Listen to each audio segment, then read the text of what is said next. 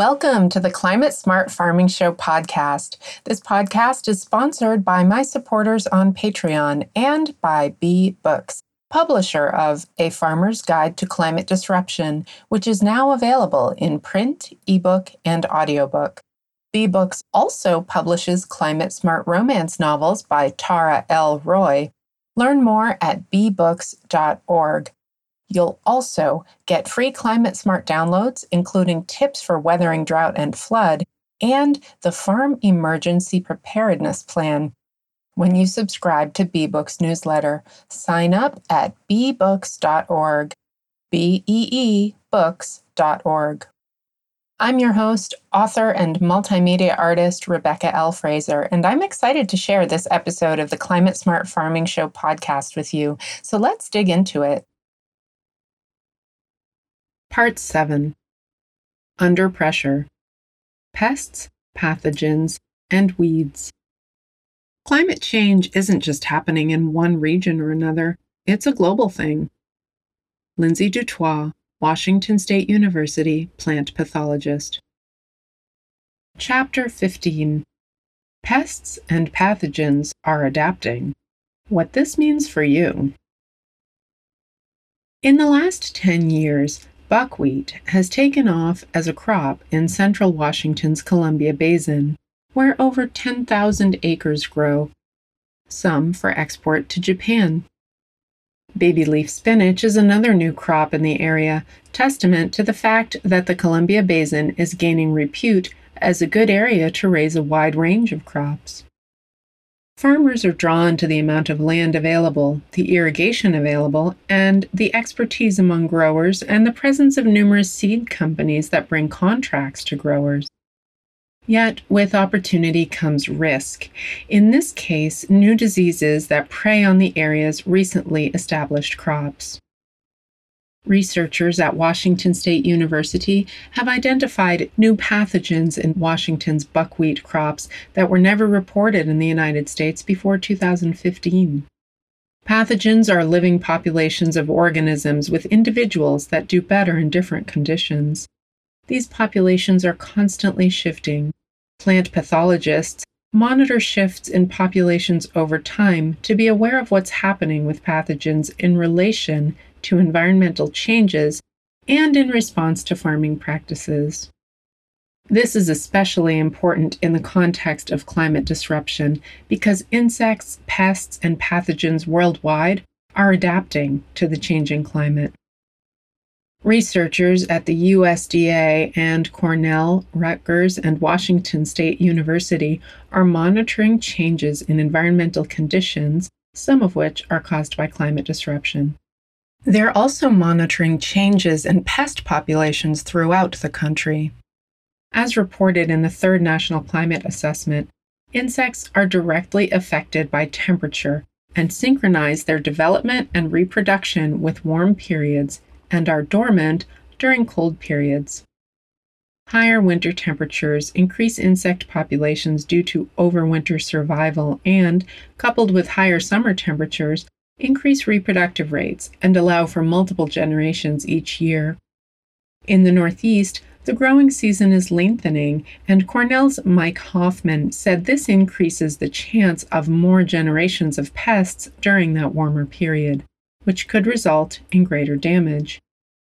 He said the lifespan varies by pest, but adding 15 to 20 days to the growing season gives some pests that much more time to develop and damage the crop. From 1990 to 2012, plant hardiness zones shifted a full zone north. Hoffman said, "We can now grow canola in New York, which we could not in the 1990s, for example. That also means some insect pests that used to not survive over winter in certain areas are now able to survive because of the warmer winters." Marjorie Kaplan, Associate Director of the Rutgers Climate Institute, shared reports of southern pests like tomato pinworm and a northward expansion of beet armyworm in New Jersey fields. She said, "Similarly, we have had reports that peaches have been developing ahead of schedule, and in recent years, peach rusty spot and peach blossom blight have been showing up in higher levels, occurring early in the growing season. Two pests that affect sweet corn are thriving in the changing climate. The corn flea beetle used to be wiped out during most winters in the Northeast by cold temperatures. Now it's much warmer, so it survives and is a pest almost every year. The corn earworm used to arrive late in the summer on storm fronts. Now, Northeast growers and researchers find corn earworm early in the season because it's able to overwinter in the area's warmer winter conditions. As reported by Nystrom, Vanette, Dykhoff, Halmer, and Koch in the scientific journal Biological Control in January 2017, brown marmorated stink bug, a pest of many important crop plants native to Asia, has invaded the United States, including the north central states. Researchers investigated the efficacy of classic biological control agents, since the stink bug's natural native enemies are not present in areas where the stink bug is invasive. Another recent USDA project investigated the extremely invasive pathogen C. Liberibacter asiaticus and a presumed virus that causes citrus chlorotic dwarf in Turkey. According to USDA literature, the pathogen is transmitted by a white fly already widespread in the United States and thus has very high potential for invasiveness. The research was designed to improve both scientific knowledge of invasive pathogens of citrus and provide new tests useful for the detection and management. While neither of the above projects specifically targets climate disruption, Washington State University's Lindsay Dutoit points out that projects like these are highly intertwined with climate disruption. She said, plant pathogens, for the most part, are very strongly influenced by environmental conditions. Their ability to reproduce, to sporulate, to thrive, to spread are very strongly influenced and on a very narrow scale. A few degrees temperature shift can make a huge difference in conditions becoming more favorable or less favorable for particular types of pathogens. That's true for insects as well. Some of the pathogens I work with are vectored by insects and the influence of environmental conditions, particularly temperature, heat, relative humidity. All that influences things like duration of leaf wetness, amount of dew, amount of rainfall, amount of frost or lack of frost, how long the season goes into the fall, or how early it starts in spring. Dutoit works with vegetable seed crops grown in the Pacific Northwest, including spinach, the cabbage family, table beet, Swiss chard, onion, carrot, and coriander. She said, with changing climate, you see a shift in which pathogens tend to be more problematic or less problematic. 2013, 14, and 15 were some of the hottest summers on record in eastern Washington, which made conditions more conducive for opportunistic onion bulb infecting bacteria and fungi. In addition, warm spring temperatures starting earlier in the year allowed some pathogens to get active earlier. The onion seed crops Dutoit grows are biennial, so they must go through a winter to change from an onion bulb crop to a flowering crop of seed. If spring is particularly warm, as it was in 2016, diseases like downy mildew become active earlier in the season. That creates a longer window of susceptibility. Dutoit reported, "We had the worst problem with downy mildew last year, and I've seen 16 years of working with onions in the Columbia Basin." Managing pests and pathogens has always required awareness of the fact that these are living organisms influenced by the environment in which they live. They're also living organisms that adjust and evolve within their biological limits to environmental pressures put on them. Said Dutoit, climate change is just one set of pressures. As scientists, we try to figure out what are the limits of those boundaries, developing an awareness of the whole system we're working in. Climate is one big factor behind that. Chapter 16. How to adapt to adaptive pests and pathogens. Many things influence the intensity of a pest or disease outbreak. Environment is one of them. Increases in temperature and changes in precipitation patterns are already sparking new conditions and affecting the incidence of pathogens and the geographic distribution of diseases. This will be exacerbated as climate change becomes more intense. We see shifts everywhere. You constantly hear about new diseases showing up that weren't in an area before. Some of that may not be climate change. It may be pathogens moving via global trade, coming in on a crate or something, said Lindsay Dutoit, Washington State University plant pathologist. Just because a new disease shows up that hasn't been there before doesn't mean it's the result of climate change. But certainly, climate change can influence the degree to which the newly introduced pathogen takes hold and flourishes. In the Northeast, climate disruption has caused a 72% rise in heavy precipitation events. That's pretty tough on farming, said Cornell's Mike Hoffman. Because the growing season is now longer, thanks to more frost-free days, it seems logical to plant some crops earlier. However, this can be complicated by intermittent wet and cool periods in the spring that set the stage for pathogens like late blight to take hold and wipe out early tomato crops.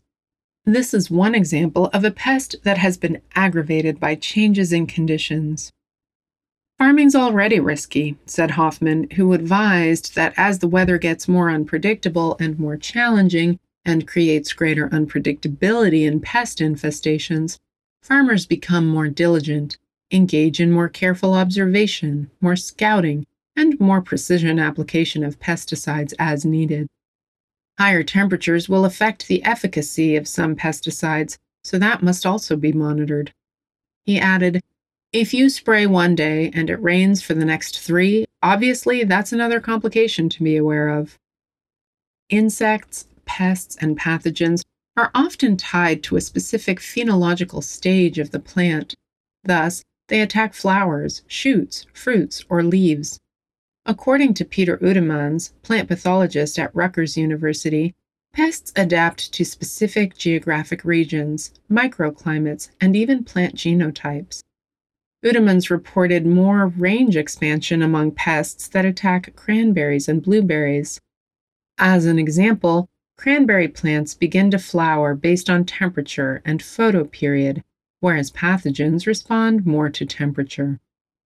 Therefore, as temperatures increase during the spring months, the fungi develop with flowers and are better able to infect. Udemans said, we are definitely seeing higher rates of infection by certain diseases. Udemans focuses on developing better ways to control disease of plants. With blueberries, he and his colleagues use a phenology-based management system and have developed a blueberry calculator to predict key developmental stages. This is, of course, climate-based and helps growers predict when certain events will occur, he reported. While this and other tools exist to help produce growers adapt as pests and pathogens adapt to climate change, Dutoit, Hoffman, and Udemans agree that the key component to farming success in a changing climate is footprints in the field. Udemans said, climate change is happening, so you can't just look at your calendar. You need to be out there watching what's going on and not be afraid to report new things. It is likely that we will see new pests. Brown marmorated stink bugs, boxwood blight, spotted wing Drosophila, Phytophthora ramorum, emerald ash borer are examples of invasive species that we have seen. With climate change, we could see range expansions of insects like the southern pine bark beetle more frequently. Most of these problems need to be addressed by cooperation among growers, foresters, government, and university extension programs.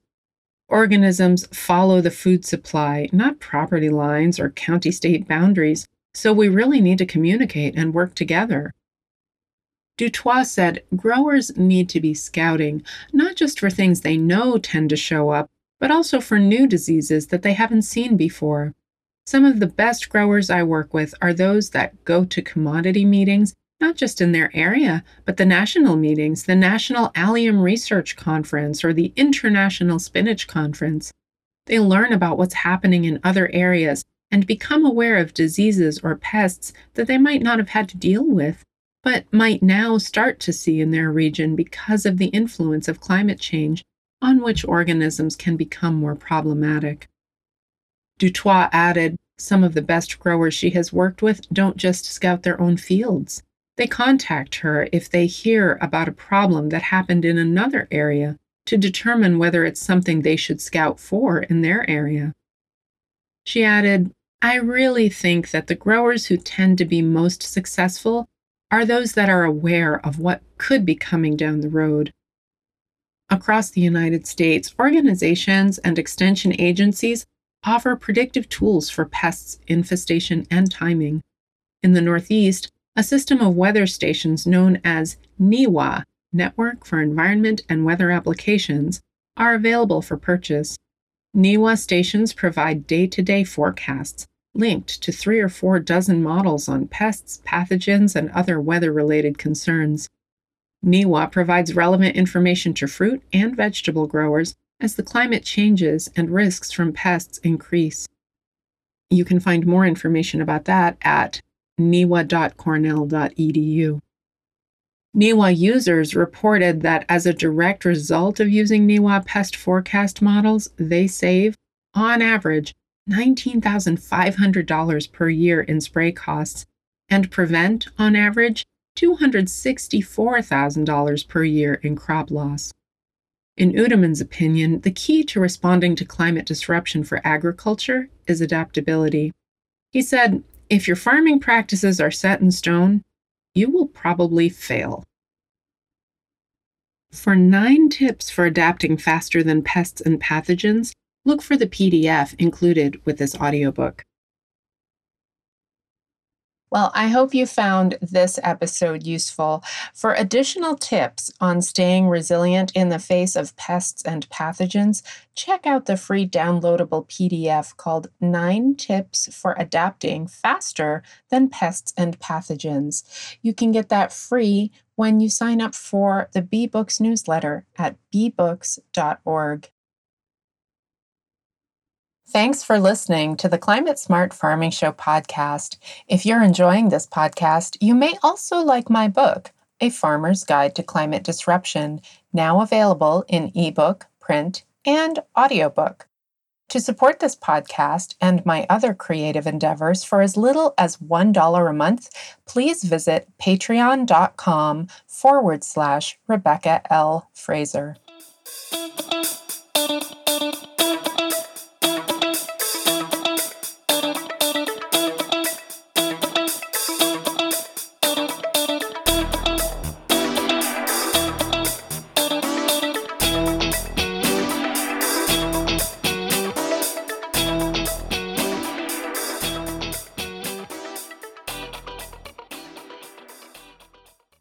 This podcast is a part of the C-Suite Radio Network.